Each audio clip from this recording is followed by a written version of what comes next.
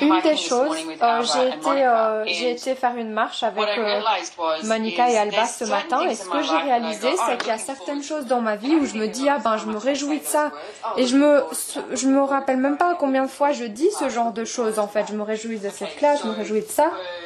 Et en fait, quand tu dis que tu te réjouis de quelque chose, c'est cet endroit où tu penses que tu peux prédire et contrôler le futur et les possibilités qui peuvent apparaître. Maintenant, quand j'ai été marcher, j'y ai déjà été plein de fois, 1 million de fois, mais en fait, je ne sais pas ce qui va se passer pendant cette marche. Et en fait, je me réjouis de ça, et il y a une prédictibilité parce que j'ai déjà fait ça auparavant. Donc, combien d'entre vous font toujours vos choix basés sur se réjouir de quelque chose et basés sur essayer de contrôler et de prédire le futur que tu as décidé que tu peux recevoir. Et tout ceci, faut un duel, vas-tu le trouver le décret s'il te plaît?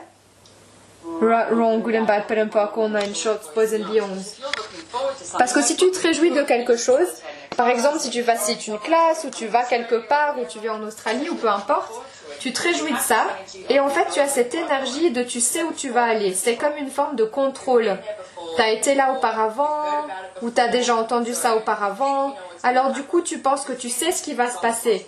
Tu penses que tu peux contrôler les possibilités. Donc de cette façon, tu n'as pas besoin d'avoir des conséquences inattendues. Donc partout où tu refuses d'avoir les conséquences inattendues, qui, je suis désolée, c'est ça en fait pour moi l'aventure de vivre, vas-tu détruire et décrire tout ça? Right, wrong, good, bad, but all nine shorts, boys and beyond.